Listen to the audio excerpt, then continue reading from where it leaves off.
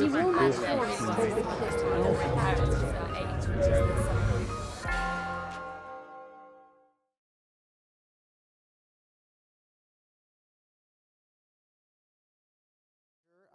is truly a great pleasure here to address everyone today. And Roger, although you say that we did not cross at Arizona, you are incorrect. You just did not know who I was, but I knew who you were. So that's the beauty of the way science works. So I do actually remember at least one colloquium that you were at, that you gave, that I remember when I was an undergraduate. Astronomy is a very small field, and so we tend to know everyone, even from a young age, and that's one of the beauties of our subject. You really do have an opportunity to be part of what is a very vibrant field, but is one that, due to the scarcity of telescopes, is actually a relatively small field. And so for me, being able to come back to Oxford, I'm here amongst friends because I know most of the astronomers here, at least the older ones. I'm beginning to lose track due to being a vice chancellor. But today I want to talk about the state of the universe with some reflection into what happens every year in the United States, where you talk about the state of things. And in 2017, I'm just going to give you the answer to the state of the universe. Then we're going to try to go through and try to figure out why we think the universe is this way. But in 2017, we know the universe is expanding. We've known that since 1929. We know the universe is very close to 13.8 billion years old. We know that the universe is close to what we would say geometrically flat, and I'll explain what that means. It means that the universe behaves as your intuition said it should, but interesting, according to our theory of gravity, the universe could well be very unintuitive in terms of it could be bent or curved, as we would say. But quite remarkably, the universe is made up of a lot of things roughly in equal proportion. There's something we call dark energy, which is what is related to the discovery that me and a large team made around the acceleration of the universe. We'll talk about what that stuff is. Dark matter, which has been known or hinted at for almost 90 years at this point. That is roughly a quarter of everything that makes up the universe. The stuff that we study here on Earth, atoms, baryons, as we like to say as astronomers, that's only 5% of the universe. That's the stuff that we can actually tell exists here on Earth, except for the other things such as neutrinos, which of course we measure here on Earth as well. They're a small but non-negligible part of the universe. And finally, photons. We take photons for granted. They're ubiquitous in the universe. They used to be the most important thing in the universe when it was young. Now they make up about 1 part in 20,000 of the universe, but they remain a very important part of the universe's history, and so they're worthwhile thinking about. So what is unusual is that within physics, you might expect the universe to be dominated by one thing, with everything else being orders of magnitude less important. And yet we have at least 3 things, roughly in equal balance, 4 things within factors of 1,000 of each other, and 5 things within factors of 10,000 of each other. Why is that unusual? Well, if we were to take a snapshot at any other time of the universe, we would not have so many things roughly in equal proportion.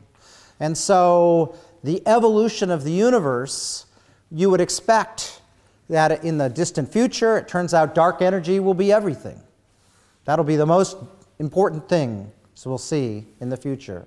At the very early times of the universe, photons were everything. And in between, we're at this special time where things roughly in balance.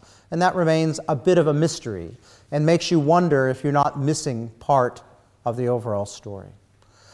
So let's go back to the beginnings of cosmology and understand how this story has emerged and why you should believe a story where 95% of the universe is stuff that we don't understand very well, dark matter and dark energy, and why you should believe that. Because it's pretty easy to have the view that if you have to literally make up 95% of the universe, perhaps you don't understand the story as well as you're saying. All right, so this story begins, it actually begins before Edwin Hubble, but here is Edwin Hubble using the largest telescope on Earth back in the 1920s, the Hooker 100-inch telescope. And astronomy has always been driven by technology. And it is important being smart in astronomy, but if you have a bigger telescope than anyone else, you don't actually have to be very smart. And for most of us, we always like to have the best technology. That makes up for a lot of everything else. Hubble had access to the best technology, and he went out and wasn't particularly brilliant, but he was clever enough to do a measurement that no one else was able to do at the time, which was to measure distances to objects. Now, measuring distances and objects in astronomy is challenging because you can't just lay a ruler down between you and the nearest star or galaxy. Rather, you have to rely on how bright or how big things appear. And of course, the further away something is, the fainter it appears, or typically the smaller it appears, although that turns out not to be always true in cosmology, but we're not going to talk too much about that today. And so he used the fact that objects appear fainter the further away they are, so he was able to measure their distances. He was able to take that measurement and couple it with one made by Vesto Melvin Slipher, where you could measure what we now call the redshift of a galaxy, how much its light has been stretched, but what Slipher thought was essentially a Doppler shift. So if you have a galaxy, for example, and it's moving away from you, its light will be stretched red, and you can measure essentially its velocity by the Doppler shift, or as we would say now within general relativity, which we'll talk about in a second, you measure its redshift, how much its light has been stretched. So what he found is if you compare the redshift from the spectra, so that is this axis, so if light has been stretched just a little bit, that means the light is made redder. You'd plot it here. If it's been stretched a lot, you would put it up here. If it was stretched such that it was actually compressed coming towards you, it would be down here. You can note there are no objects down there. That was one of the big mysteries, is that everything was moving away from you. And he made this very famous diagram in 1929, that the further an object is away, fainter stars in a galaxy, then the higher the redshift, the more it appeared to be, the faster it appeared to be moving away from you. And from this data, and it's always important to realize where conclusions come from. They come from messy little diagrams that look like this. He was able to say that the universe was expanding. And why did he say the universe was expanding? Well, you'll see I've just expanded the universe there for you. And if I expand the universe and I overlay before and after, you can see what happens. As I expand the universe, I have nearby objects. They have moved just a little bit when I've expanded the universe. And so if you're nearby, so your stars are bright, and the universe is expanding, I expect the universe to have stretched only a little bit. That means the photons will have a low redshift. If you are further away, well, then what do you see? You see these objects have further away, they've moved a lot, so they will have a higher redshift because their photons have been stretched by the expansion of the universe. So it's a natural thing that you expect within a universe that's expanding to have this feature that the further, the faster the motion, or the more the stretching. So if the universe is expanding, we can think in a thought experience what happens in the past. So let's wind the universe back in reverse and see what happens. Well, if you go back in time, everything in the universe is closer and closer and closer. And there is a time when everything in the universe is on top of everything else. The Big Bang. The time of the Big Bang is essentially a natural occurrence in an expanding universe. And you will think of the time, what happened before the idea of the Big Bang. We actually had the idea of stuff being magically created out of the ether as the universe expanded. That was the only way to kind of avoid something like the Big Bang. So the natural occurrence, if you think back in time, is everything should just be closer and closer, more and more dense back in time. So if you think, I didn't know I had, sorry about the sound here. The Big Bang. It's always worthwhile. People are always saying, so what's the Big Bang? Well, the answer is, I have no idea what the Big Bang is. It's a time about 13.8 billion years ago where the universe was created into its current form, where it was expanding. Why was the universe expanding? Well, it's the way it was born. What happened before the Big Bang? I don't know. I don't even know what the Big Bang itself was. I know what happened after the Big Bang. I know that right after the Big Bang, the universe was much, much more dense than it is right now. Orders upon orders of magnitude more dense than it is right now. I know that the universe was expanding. It was hot. It was billions upon billions of degrees, very, very dense. And it has been in a trajectory expanding ever since. And as it's expanded, it's cooled. And we see, so the last thing, the first thing we can see of the universe is the cosmic microwave background. So that is an image taken with the Planck satellite. That is the entire sky, the entire sphere of the sky, mapped on to that type of ATOF projection. And you can see that the universe is full of very faint bumps, which we call essentially temperature fluctuations. And those bumps are typically have a typical scale, as you'll see, of about 1 degree. The universe at this time is about 2,700 degrees Celsius well, actually, it's about 3,000 degrees Celsius at temperature. And the universe at that time was at the temperature where hydrogen was able to grab back to its electrons. So before that, it was ionized. And the universe, when it was ionized, the electrons are out there. Electrons scatter light. So as a photon's trying to make its way through the universe, it can't. It has to bounce from electron to electron. 380,000 years after the Big Bang, the universe expanded and cooled to the point where hydrogen was able to, what we'd say, recombine, grab its electron. That means the universe suddenly went from being opaque, full of fog, to being clear, kind of like Oxford today.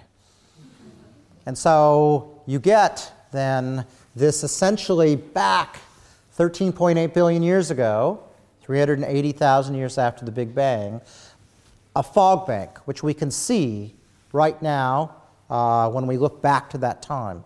Before that time, we can't see any further because light can't penetrate through that fog. But it does give us this amazing observation we'll talk about later on, which we can use as a giant experiment of the universe. So, after that point, we can ask ourselves, how do we think about this in a mathematical sense? So, you can always graph things. So, imagine you have two galaxies right now separated by a certain distance, and I can run the universe in reverse. When I run the expansion of the universe in reverse, you get this time when the two galaxies we see moving apart now were effectively on top of each other. That time then is the time of the Big Bang when they're on top of each other. So the slope of this line, the steepness of that line, that is the expansion rate of the universe today. So you can infer the age of the universe by essentially just measuring how fast the universe is expanding it today, running it back in time, and that gives you the age of the universe. So that's actually what I did for my PhD thesis, which I won't talk too much about now, but has been a series of experiments. And when you do that, you get that the age of the universe is roughly 14 billion years old. So the expansion rate of the universe tells us roughly the age of the universe. Now, that way of looking at things here is my thesis going in and doing this, showing me at a much younger age, and me showing my PhD supervisor, Bob Kirshner, that I thought the age of the universe was roughly 14 billion years old, or in the units of a Hubble constant, measured in the units of kilometers per second per megaparsec. That's what an astronomer does. That tells you that if a galaxy is a megaparsec away being about 3 million light years, it will be traveling roughly 70 kilometers per second in terms of its redshift. That's the equivalent of a Doppler shift. So now, that's sort of where the observations took us in the expansion of the universe. Back in 1915, so 102 years ago, right now, Einstein released his equations of general relativity. And they started in 1907 when he described having this amazing thought. And he said that he had this thought when he saw someone fall off the roof of a building. And instead of, and this is why Einstein was a different person than you and I, instead of calling an ambulance, he thought and he said, I don't think that person's feeling gravity as he falls. He's in free fall, and I think this acceleration exactly cancels gravity. They exactly cancel out. And I think that in every situation in the universe, that cancellation is going to occur. So that's Einstein's big thought. Now, it took him 8.5 years to figure out what that meant. If you have that thought, that gravity and acceleration are equivalent, and the speed of light is constant in all frames, you end up having to create a very complicated theory, general relativity, which includes the idea that space can be curved. So just going back to this, the idea is that there is no experiment that allows you to figure out if you're in a rocket ship accelerating at 9.8 meters per second squared, or sitting on Earth in a box being accelerated by 9.8 meters per second squared by gravity. They are absolutely equivalent. No way to tell the difference between the two. And so this is the experiment that made Einstein famous amongst the general public. E equals mc squared, special relativity, made him famous amongst physicists, but this is the thing that got him on the front pages of the newspaper, especially when Arthur Eddington went through and helped organize an experiment to look in an eclipse to see if his theory, which predicted that space would be curved, and therefore if you looked at stars in an eclipse, for example, here is the real data from 1919. This is the data, this one that's too cloudy. This is the data where the astronomer Royal didn't manage to get his telescope focused properly, but you can still get the positions of the stars relatively accurately. And under the equations of Einstein's general relativity, space is curved, distorts the light path, and stars will be displaced in an eclipse from where they would be otherwise. And that displacement is not where you might naively predict it, making a few assumptions under Newton's laws of gravity. The displacements are a factor of 2. And indeed, these measurements at the time were shown to reproduce Einstein's theory, not Newton's, the best job you might do with Newton's laws. And so that is what made Einstein famous, because this is one of these unique times in astronomy or in science, period, where someone has a thought based on aesthetics of how the universe should be, and it has turned out to be the way the universe really is. Normally you do things because there's a problem. There's an observation that doesn't make sense. Now, it turns out that this did explain some observational problems with respect to how Mercury's orbit evolves, but that was realized after he was doing his work.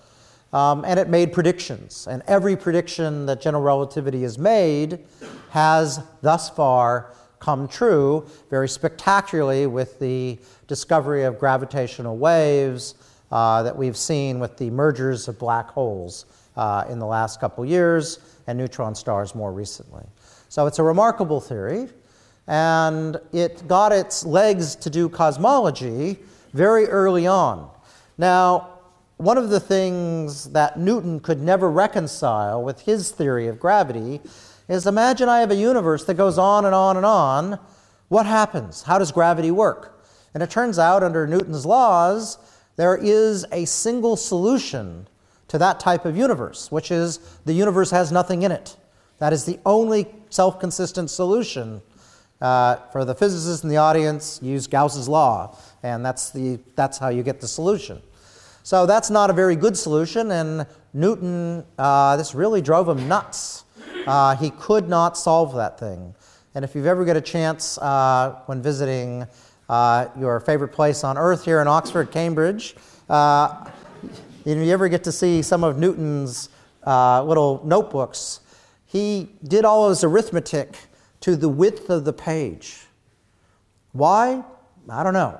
But 45, 50 digits, kind of random. Carried as much, as all of his calculations, as many digits as he could fit across the page. Think what Newton could have done if he would have just kept significant figures.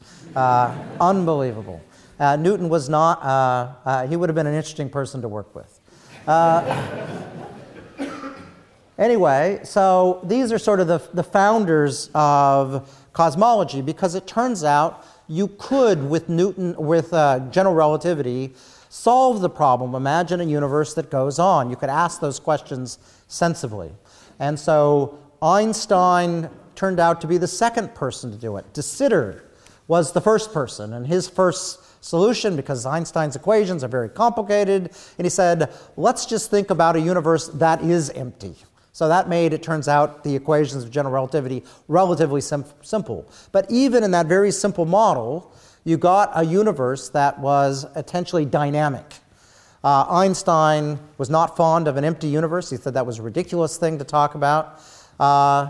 But he struggled in 1917 getting a universe that was anything other dynamic, and other than being dynamic, in motion. They didn't really understand the idea of expansion of the universe at the time, and so they didn't really know what it meant. But because of that issue of wanting to make the universe static, Einstein introduced this term, very famous term, known as the cosmological constant, or what we think of space having energy itself. Friedmann was the first person to really go through and do the solutions for cosmology as we think of them today. He did that in 1923, and he had to make an assumption to make the equations of general relativity solvable.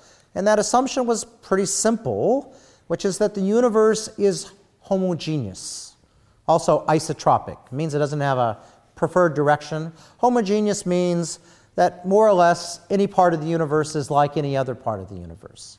And, we sort of know that's wrong, because here on Earth, it's different than, the middle bit of space between stars.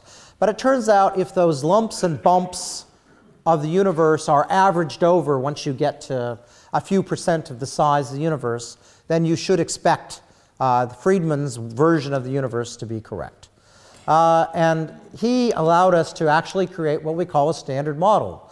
Now, I'm going to show you just as out of interest that we do have equations that solve this, but the equations of general relativity are very complicated.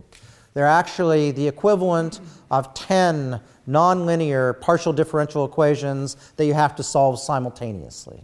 That's very hard to do, almost impossible, one would say.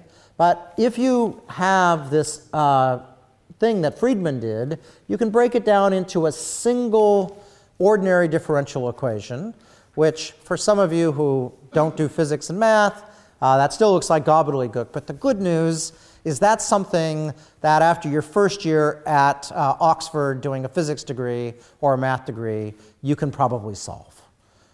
So it means it becomes impossible to solve to something you can solve. And this equation basically says that, yes, the universe is in motion, and it has something we call the scale factor. So that's how big a ruler is in this universe, and it changes size over time.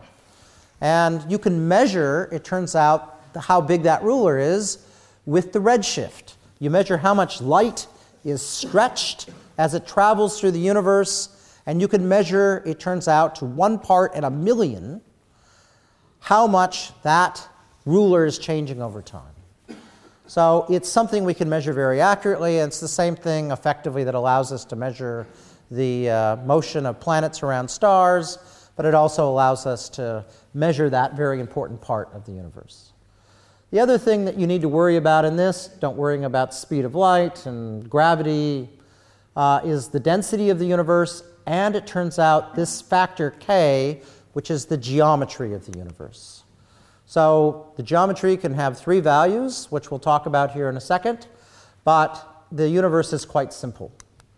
So in that framework, we have lots of things we need to worry about. We need to have what we call the Hubble parameter, or the Hubble constant. That's the rate the universe is changing right now, and it has a value of roughly 14 billion years. There is this notion of what we call critical density. So it turns out if the universe has higher than that density, which you can calculate just from constants in the Hubble constant, then the universe has a geometry where it bends onto itself. I'll show you a little diagram of that in a second. If it's less than that, it has a geometry where it bends away from itself, has the shape of a hyperbola. And that density is a very small number. It's roughly 10 to the minus 27 kilograms per meter cubed. Now, given that the Earth has a density of 5,500 kilograms per meter cubed, you can realize that if we're anywhere close to the critical density, this dividing line, the Earth is not a typical place of the universe, and it certainly is not. It turns out, as we'll see, that indeed we think we have within probably 1 part in 10 to the 4 right now that density in the universe, quite remarkably. The actual density that we have, we do relative to that critical density, and we use a term called omega. So if I have, for example, 5% of the critical density in atoms, then I would say omega in atoms is 0.05. And that's just a useful shorthand for us to do. And it turns out density can be in anything in these equations. It can be atoms, it can be something like dark matter, it can be something like dark energy. They're all equivalent. Or photons. They all have energy, and then due to energy mass equivalence in general relativity or special relativity, you can convert them back and forth by E equals mc squared. So I can make a photon the equivalent of an atom. All right, so graphically, what does this look like? For those of you who aren't cosmologists, you can tune back in to my less technical slides. So this is a universe that's empty. Imagine you have a universe that has no gravity in it. It has nothing in it. If it's expanding, it doesn't change. It just keeps on getting bigger and bigger at the same rate. It coasts forever. That kind of makes sense. On the other hand, if the universe has a fair bit of stuff in it, that is, let's say that the attractive matter in the universe is between 0 and the critical density, so it's heavy but not too heavy, then the universe slows down over time. It means that the universe isn't going to be quite as old as we might otherwise think it might be from measuring the Hubble constant, and it means that it will slow down over time.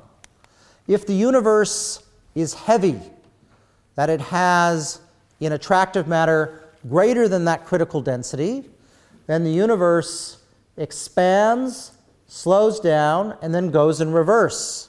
So all these universes begin with the Big Bang, but only the heavy ones end with a Ganab Gib, the Big Bang in reverse. All right, now I talked about geometry. So geometry is related to how heavy the universe is. The difference is that when you measure the geometry of the universe, you get to weigh everything in the universe, not just attractive gravitational matter like I just showed you. So if the universe has the critical density, it's flat. Triangles add up to 180 degrees. However, if the universe is heavy, then it curves onto itself, and triangles have greater than 180 degrees in them, just like triangles do on the Earth. Of course, we don't think of triangles right here, because this part of the Earth is flat, because I only see a little part of it. But when I see the whole Earth, and you do a triangle on a globe, it has more than 180 degrees. You can do that experiment at home if you'd like to try it. If the universe is light, it turns out the universe naturally has the shape of a saddle, or hyperbolic geometry, and triangles add up to less than 180 degrees. And so if you're going to try to move around in this universe, the geometry becomes a little more complicated in these two compared to this one, although you can actually calculate that again with what we would call a metric to sort that out. All right. Now, imagine you could go and measure the past of the universe. How would we do that? Well, light only travels 300,000 kilometers per second, and imagine I look at something billions of light years away. Light takes billions of years then to reach me. And when I see an object billions of light years away, I'm actually looking back in the universe's past. So we can go through and we can, for example, measure the Hubble constant. That's how fast the universe is expanding. And we can measure it now, and we can measure it a long time ago, and we can see what the universe has done over time. If the expansion rate hasn't changed, then I know the universe, for example, is coasting. On the other hand, if the universe is slowing down faster than, for example, this critical line, where the universe has critical density in things like atoms, and it turns out dark matter, attractive gravitational matter, then I know that gravity wins and the universe is heavy. It's finite because it's going to curve onto itself, and that means it has a finite volume. But it also means it's finite in time. It's going to end in the future in the Big Bang in reverse. So that's a universe that's expanding faster in the past and slows down at a rate faster than that yellow line. The other side of that line, well, gravity loses. That means the universe is infinite. It's infinite in space. It has the shape of a hyperbola or a saddle and goes on forever. But it also keeps expanding forever. So it's infinite in time and space. All right. How would you do this? Well, in 1994, I just finished my PhD, and we had the idea of using type 1a supernovae.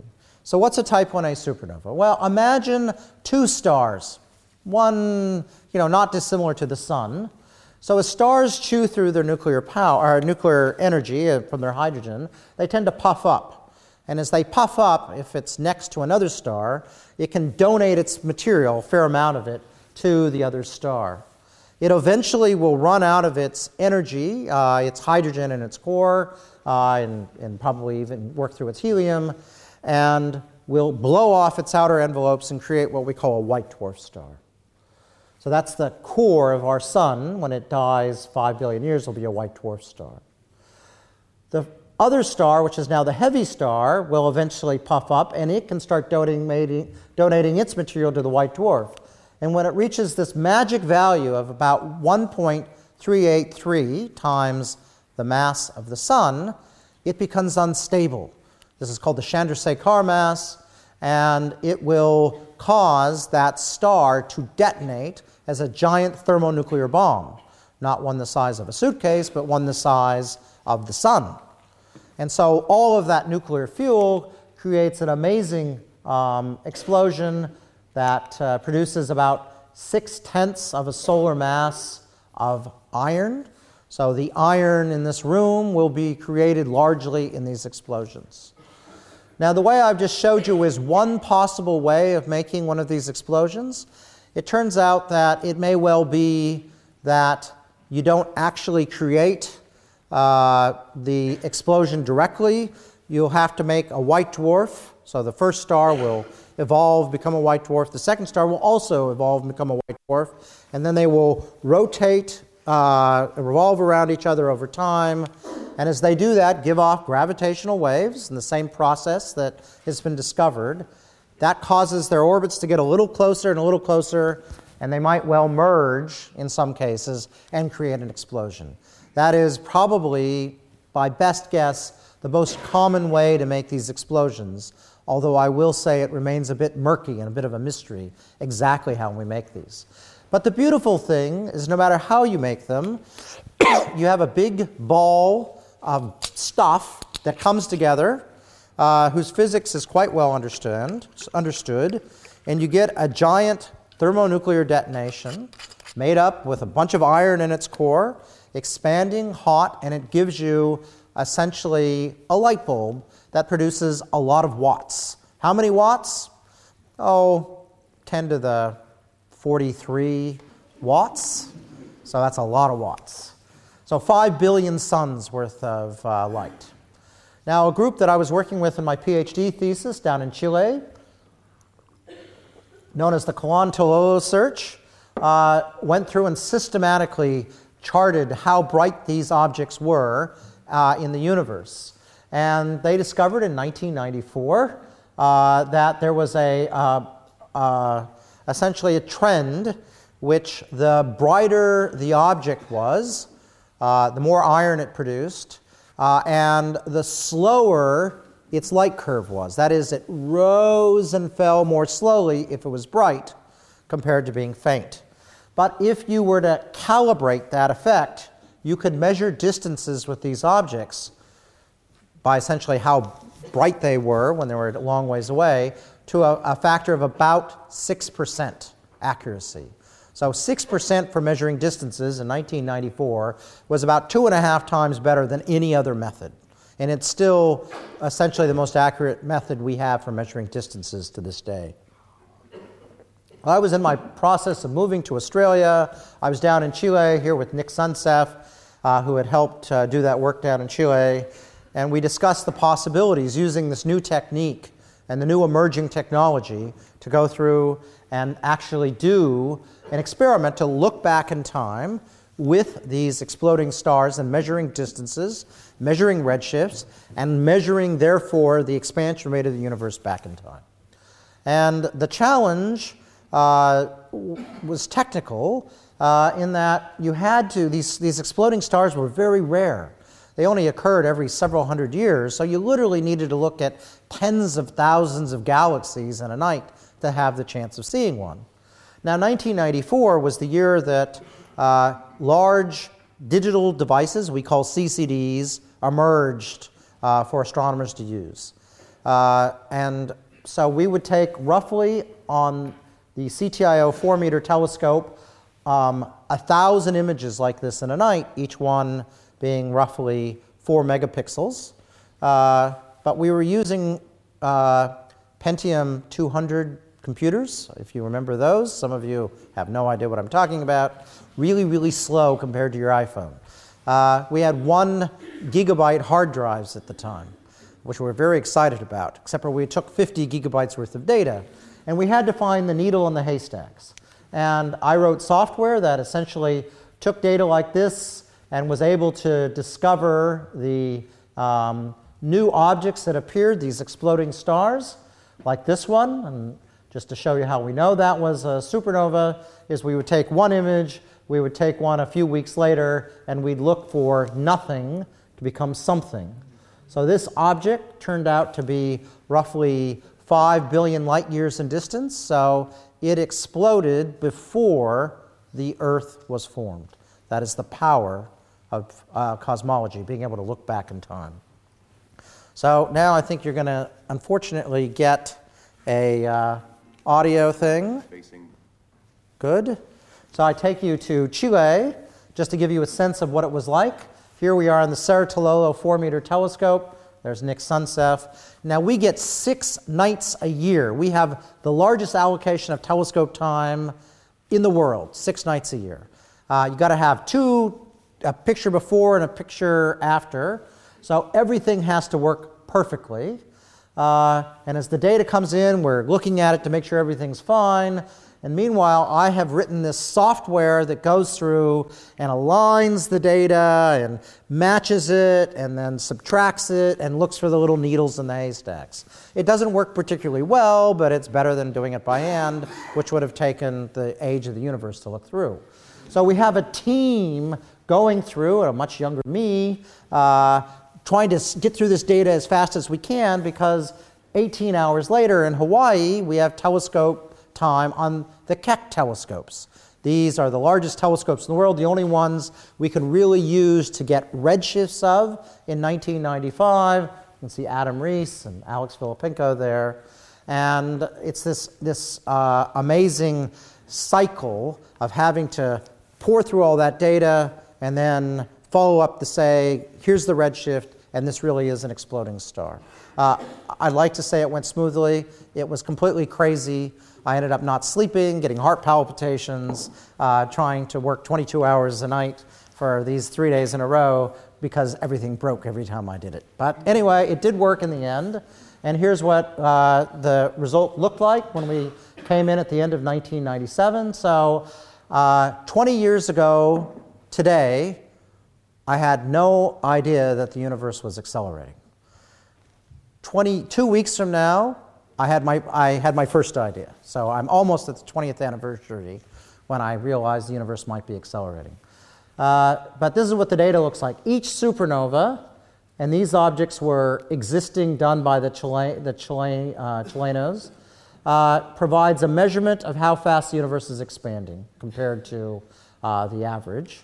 And you can see these nearby objects, you can't really tell what's going on.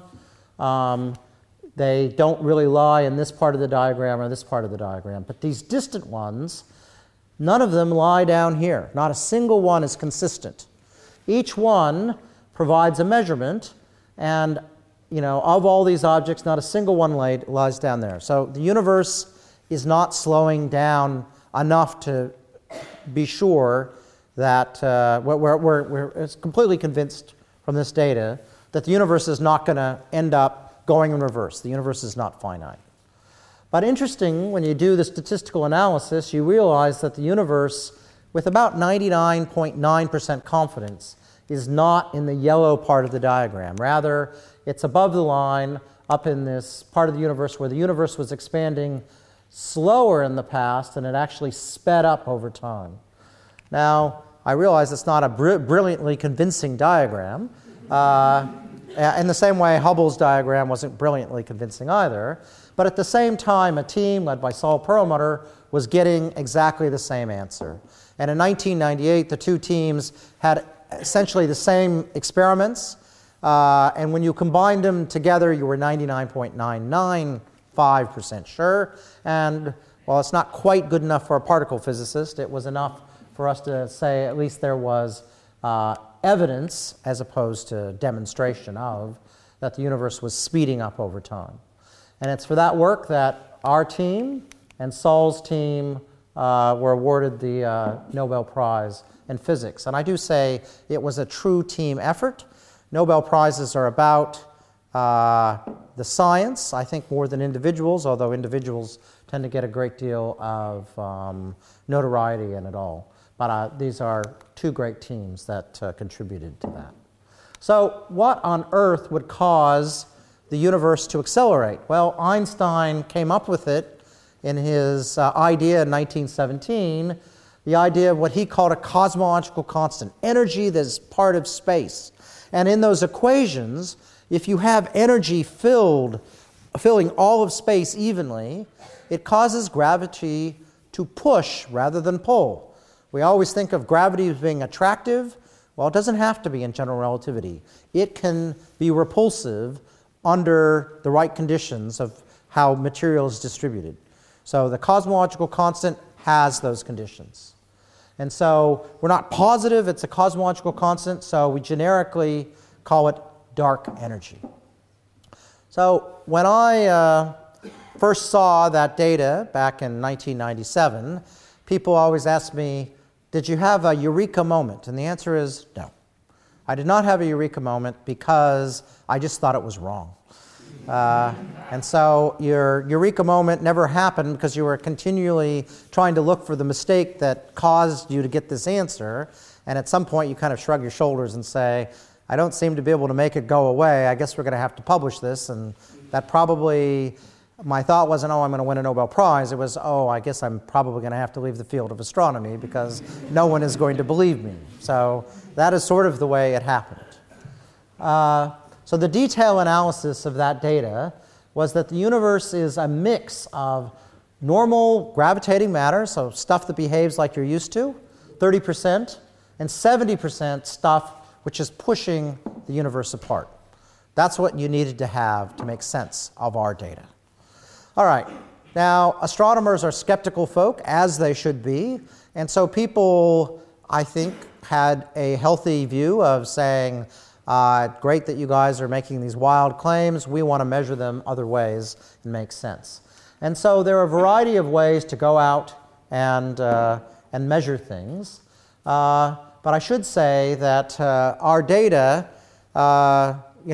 made a very, very funny prediction, which is that if the universe is full of dark energy, it has this funny phase that it's going through right now, where the universe is expanding. The more it expands, then the lower the density of stuff like us is in the universe. Why? Because we're here, and the box around us gets bigger, so our density drops. The cosmological constant is part of space itself, so its density stays the same. So as the universe expands, we become less and less important. The universe is made up of stuff which can essentially push harder and harder on itself, and so you get an exponential runaway where the universe exponentially expands, and that's what the future will be. In the past, well, it turns out this new phase of the universe where dark energy has a density equal to our density, so that's the time when the universe can start to accelerate, that only happened 6 billion years ago, according to our measurements. So the universe has only recently started to speed up.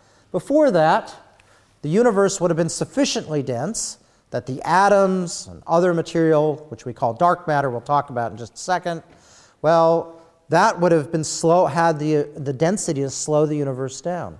So we would have expected that the universe would have been slowing down and then kind of taken off over the last 6 billion years. So that's what the model says should happen. All right, so you can go out and start testing aspects of this model, and one way to do it is just to measure how much gravity there is in the universe.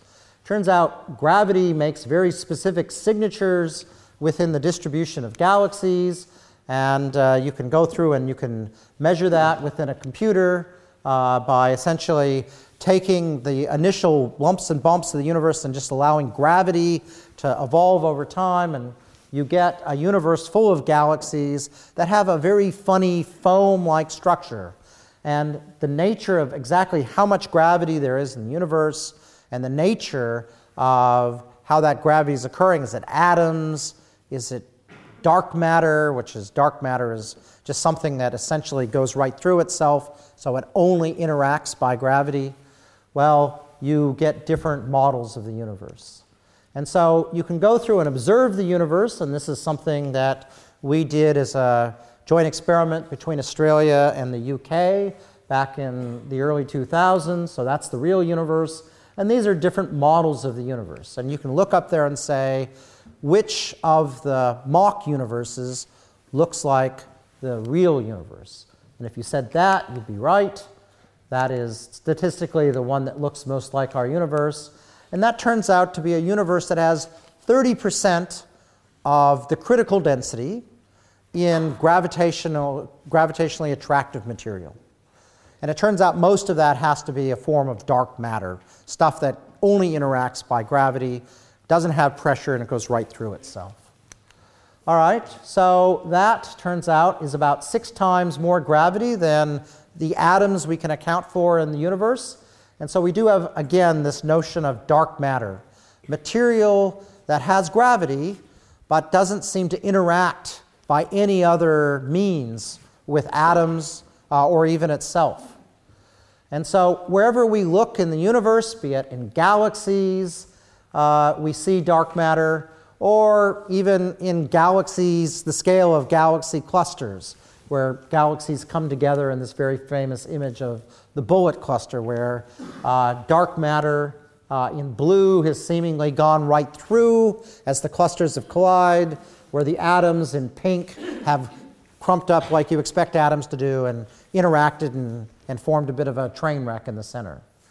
So we can dream up of some particle, like a neutrino, but not a neutrino, because neutrinos are, of course, going right through the Earth right now because they weakly interact, which means they effectively can go through light years of lead without interacting with more than a 50-50 chance. So it could well be that type of object, but at this point we have not been able to discover it in any way, shape, or form here on Earth, not for lack of trying. So dark matter seems to be with us. Now, you can go through and say, okay, dark matter, I don't know about this stuff. Here's an experiment with the cosmic microwave background, noting that these little bumps and wiggles are actually waves sort of left over from the universe right after its formation. And it's essentially sound waves splashing around the universe. And the physics of sound waves is complicated, but very, very well understood due to just the basic physics that we understand here on Earth. And if you have material, and for example, you throw a rock in a pond, the waves depend on what the pond's made out of. If it's made out of molasses, it's different than if it's made out of water, for example. And the wave action allows you to see what the universe is made out of. So the Big Bang and the period of what we call inflation is like throwing a bunch of rocks into the pond. The waves splash around for 380,000 years, and then you get a map of what those waves look like in the cosmic microwave background. And so it turns out that we can measure how big the waves are. And so this is big waves, small waves. And depending on baryons, atoms, the amount of atoms you have in the universe, you get a different pattern. The amount of dark matter plus atoms you have, you get a different pattern. It turns out that when you actually measure the sound waves, that's the pattern, the little red dots, and the line run in there is the model that effectively is the model that is indicated of 30% dark matter, or 30% gravitational matter, 25% of, so it's essentially 25% dark matter, 5% atoms, 70% dark energy. That's what the model looks like. It goes right through the dots. You can't make that stuff up in advance, right? You could have every person on the planet scrawl out for their entire lives lines, and not a single one would ever fit the data as well as that, as well as the data is fit by that model. So it's a remarkable fit, and it tells you something's going right. And that says that the ratio of dark matter to atoms is 6.5 to 1. Very accurately measured, not going to go away. So this is why we think the universe really has dark matter in it. One of the things you can do is measure the geometry of the universe very accurately.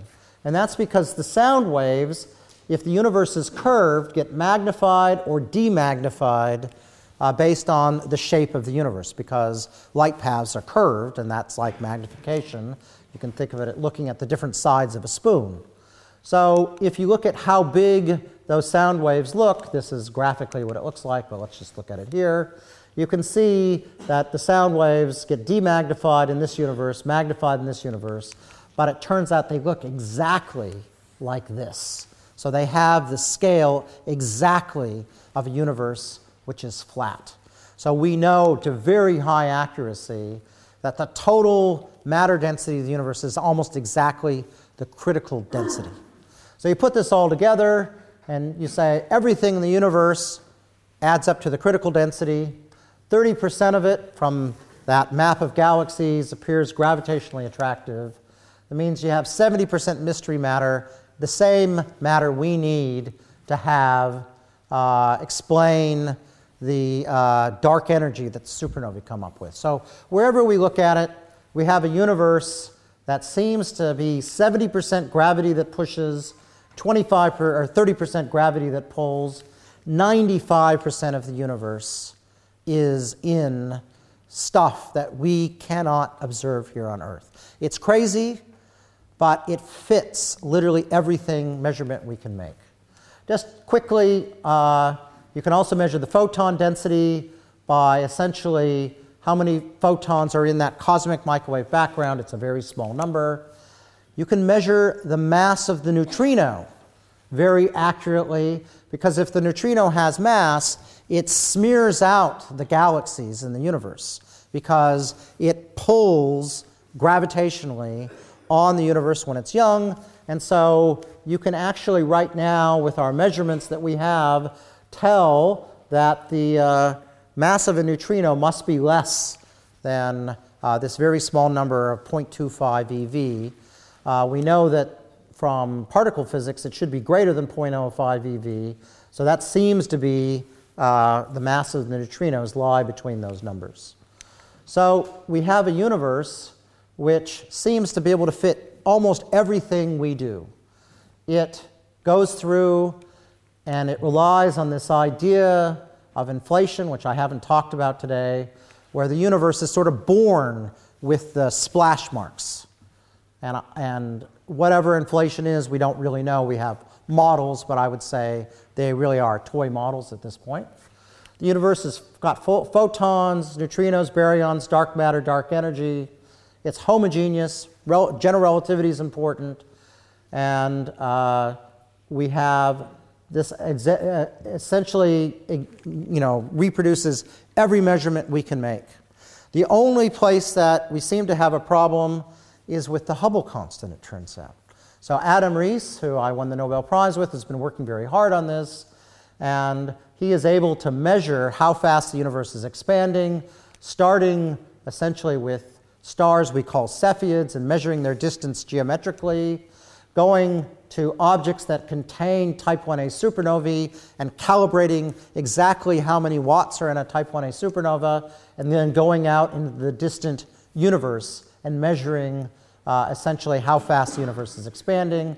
And that work gives a Hubble constant in these units, astronomers' units, of 73. When you measure this curve through those lines with the cosmic microwave background, you have part of that measurement is the value of the Hubble constant, and that gives you a measurement of 67.8. There's some tension there. They do not completely line up. I have been suspicious. I've been having a student going through and reanalyzing Adam Riess's work. Thus far, I would say Adam gets an A for his work. I'm sure Adam would appreciate that. But we didn't know what the answer was. We completely hit it, did all the work, and we've reproduced not this current one, but his previous one, and it seems to more or less be consistent. So I don't know what's going to happen there. This is the one chink in the armor that I know of, is comparing how we measure the Hubble constants from these two methods. So the only problem, of course, is we need to make up a lot of things here. Inflation, which we haven't talked too much about, dark matter, and dark energy. So there are actually some questions left to answer. Cosmology is not done. And I'm going to finish on these questions. Okay, it's great. We talk about dark matter. What is dark matter? We don't know what dark matter is. It might be a particle. We know there's a lot of gravity out there, and we know we don't see any sign of any particles interacting. The only way we're going to tell something's there through interactions. We don't see that. So we need to figure out what dark matter is. We had hoped maybe the LHC at CERN would show something, supersymmetry, something that might create one of these particles? Nothing. Nada. We have big vats of xenon sitting underground, waiting for a dark matter particle to come and ping the xenon and put out a photon. Nothing yet. And indeed, those are getting quite substantial experiments. So we cannot seem to identify what dark matter is. What is dark energy? Well, dark energy is spread absolutely smoothly across the universe. The only way we know how to detect its presence is the effect on the overall expansion of the universe. That is the only way anyone has been able to figure out how to measure dark energy, noting that in the entirety of Earth, there would be a microgram of it equivalent in the entirety of the Earth, because there's just not a lot of density of dark energy in any one place, although over the whole of the universe it adds up. There's also basic questions. Why do neutrinos have mass at all? The standard theory of particle physics says neutrinos should have no mass. So there's a mystery there. We know they seem to have mass. We also have the issue of the universe actually having matter in it. All the equations say that every piece of matter in the universe would have been born with matter and antimatter, or just born really, really hot. And as it cooled down, it should have formed equal amounts of matter and antimatter. And yet what we see is that for every photon, or every billion photons, there's one atom in the universe. And so that seems, we would expect there to be 0 atoms per any number of photons under our current equations. So there's some asymmetry in the equations that as the universe cooled, allowed matter and antimatter not to completely annihilate. And then finally we have the question is, what is this thing we call inflation, which seeded the universe at a very early time and made the universe full of bumps and wiggles, and we think sort of set the initial conditions at the time of the Big Bang? These are the big questions not of astronomy, they're also the big questions of particle physics. And one of the interesting things you will note is that when I was a graduate student, particle physicists used to make fun of astronomers as stamp collectors, as what they often called us. But you note that these are the big problems of particle physics, and they're all astronomical. So we are now much more in the books of particle physics than we were when I was a graduate student, where we were simply stamp collectors. So lots to do. We are not anywhere near done. I have no idea how we're going to solve any of these problems, but that is for people, some of the people in this audience to do. So it's never been, as my Prime Minister would say in Australia, never a better time to be an astronomer than right now. Thank you very much.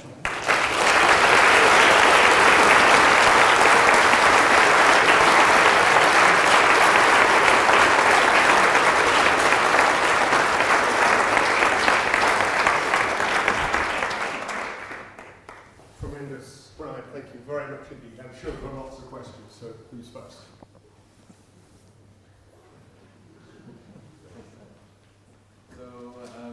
Yeah, it's really interesting, this tension between the distance ladder and the plaque. Is there any chance there's some kind of systematic with the type 1A supernovae, maybe the low metallicity environment? So the question is what might be leading to that chink in the armor where the Hubble constant is measured by Planck, the cosmic microwave background, disagrees with the supernovae. So I know supernovae, and while I love supernovae, I also know their faults. So one of the reasons I went through and have a graduate student working to reproduce the work is because I was suspicious that there might be systematics. But I will be honest, we haven't worked through the entirety of the thing yet. Thus far, I would say I don't see anything that would contribute enough to create the issue. The problem is we have thousands of objects of supernovae right now. And so you're comparing samples and samples, and it's kind of hard to imagine why this sample would be completely different than a sample out here that we've we can match as best we can. And to get a big uncertainty when you match samples, the central limit theorem does tend to apply, and it's just very difficult to create a systematic error that would be of the size that we see. The biggest uncertainty, I think, is still measuring, quite crazily, the nearest by Cepheid stars and getting that geometrical measurement correct, which is essential. So that's the part where I think it's most, perhaps most problematic. But I think you also need to realize that the CMB measurement of the Hubble constant's not as clean as people think, right? If you measure the cosmic microwave background on the larger scales of fluctuations, you get a significant, as in 3 sigma, different answer than if you measure on the high scales. So the difference is sort of in the high 66.8 to 70.5 or something, depending on who you talk to. Get David Spergel going on this, and he'll have a field day. So it may be multiple things not quite right and everything's fine. We don't know yet. But I would say we also need to understand the CMB side. It's not absolutely rock solid on what H naught should be there. Aris. Hi, Aris. Good to see you again. You too. That was a very good talk. Thanks. I have a naive question. Uh-oh, these are always dangerous. So let's take you, a cosmologist, and put you back 6 billion years to the point in the curve where the second derivative changes, Yep. and where the acceleration starts. Or let's put you 1 billion years before that, actually. Yep. In the same universe. Are you in a position, observationally, to determine that in 1 billion years' time the universe is going to start accelerating? So if you go, so let's say we go back, 7 billion years ago. The answer is, with the current level of technology, we would be scratching our heads because we would say it's just not quite right. But I don't know if we would be prepared to say, oh yeah, omega lambda, so the fraction of the universe in dark energy is 0.3, which is what you'd be seeing. Okay? So I think, so the answer is we might be able to, we'd be seeing the discrepancy with the current quality of data we have, but we would be confused. Now imagine, even worse, that the Earth was born in the first billion years of the universe, completely possible. There was almost certainly already planets like Earth formed at that point, and that life formed instead of 4.5 billion years over a couple billion years. I don't think we'd say that's impossible either. So we were looking at 2 or 3 billion years after the Big Bang. Then the matter density would be, omega matter would be 0.95, omega lambda 0.05, and we would be in absolutely no ability to be able to actually say it's there. So that's, it's problematic. We live at the right time to be able to measure this. And of course, whenever you live at the right time to do something, it always makes you suspicious that maybe you don't understand what you're measuring. So, but it does, the data is pretty impressive how well it matches on to the basic model. Let's take a question here. Yes, the lack of detection of dark matter has led some to suggest that a modified theory of gravity is necessary. What do you thought about that? Yeah, so the problem of a modified theory of gravity is that, general relativity has worked very well. It predicts things. So people's ability to come up with a self-consistent modified theory of gravity that you can actually sensibly test has been challenging. There's been a few. The ones that you can really test in detail, as far as I can tell, have all been ruled out. So it's something we need to be thinking of, but you do need to have something. It's a bit of a straw man to test because you can create little factors and say it doesn't work in these regimes, but I would say you can't do some of the detailed tests. For example, one of the curves I showed you is the cosmic microwave background. That curve requires dark matter as described, which is a clumping particle-like thing that does not have any pressure terms, that only acts by gravity. So, what I want to see is a modified gravity thing that gets you the cosmic microwave background in some sensible way, and I think that's incredibly hard. You could, of course, create the initial conditions to match it perfectly, but that doesn't count. That's just faking it. So I remain deeply skeptical, but not to the point where I tell people they shouldn't do it. I would say I want to have something I can sensibly test. I don't think we're there yet. Maybe a last question for a particle physicist? Well, there's one. Well, not quite a particle physics. Go ahead. What is the ultimate fate of the universe? So if it just continues to expand, will stars stop forming at some point and everything will just be dark? Yeah.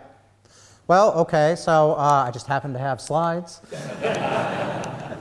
So it turns out that if you think about distant galaxies,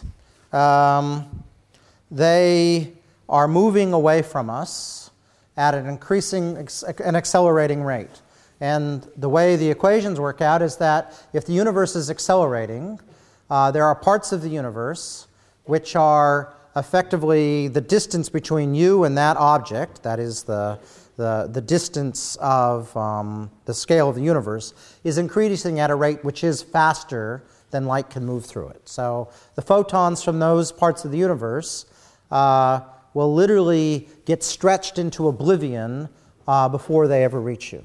So those objects effectively are beyond the horizon, at least in the future. So right now, objects which are at a redshift of about 3, so those are objects which are back 10 billion years in the past right now. The light that they emit today will never ever reach us.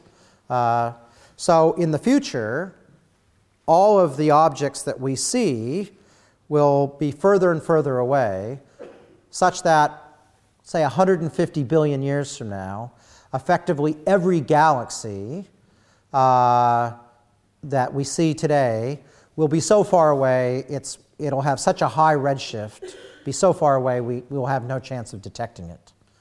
There will be a sphere around us where the galaxies will be gravitationally bound to the Milky Way and will merge and create a supergalaxy, a giant elliptical of some description. That will happen. So we will have a sky full of stars, but not one that we can easily do cosmology on.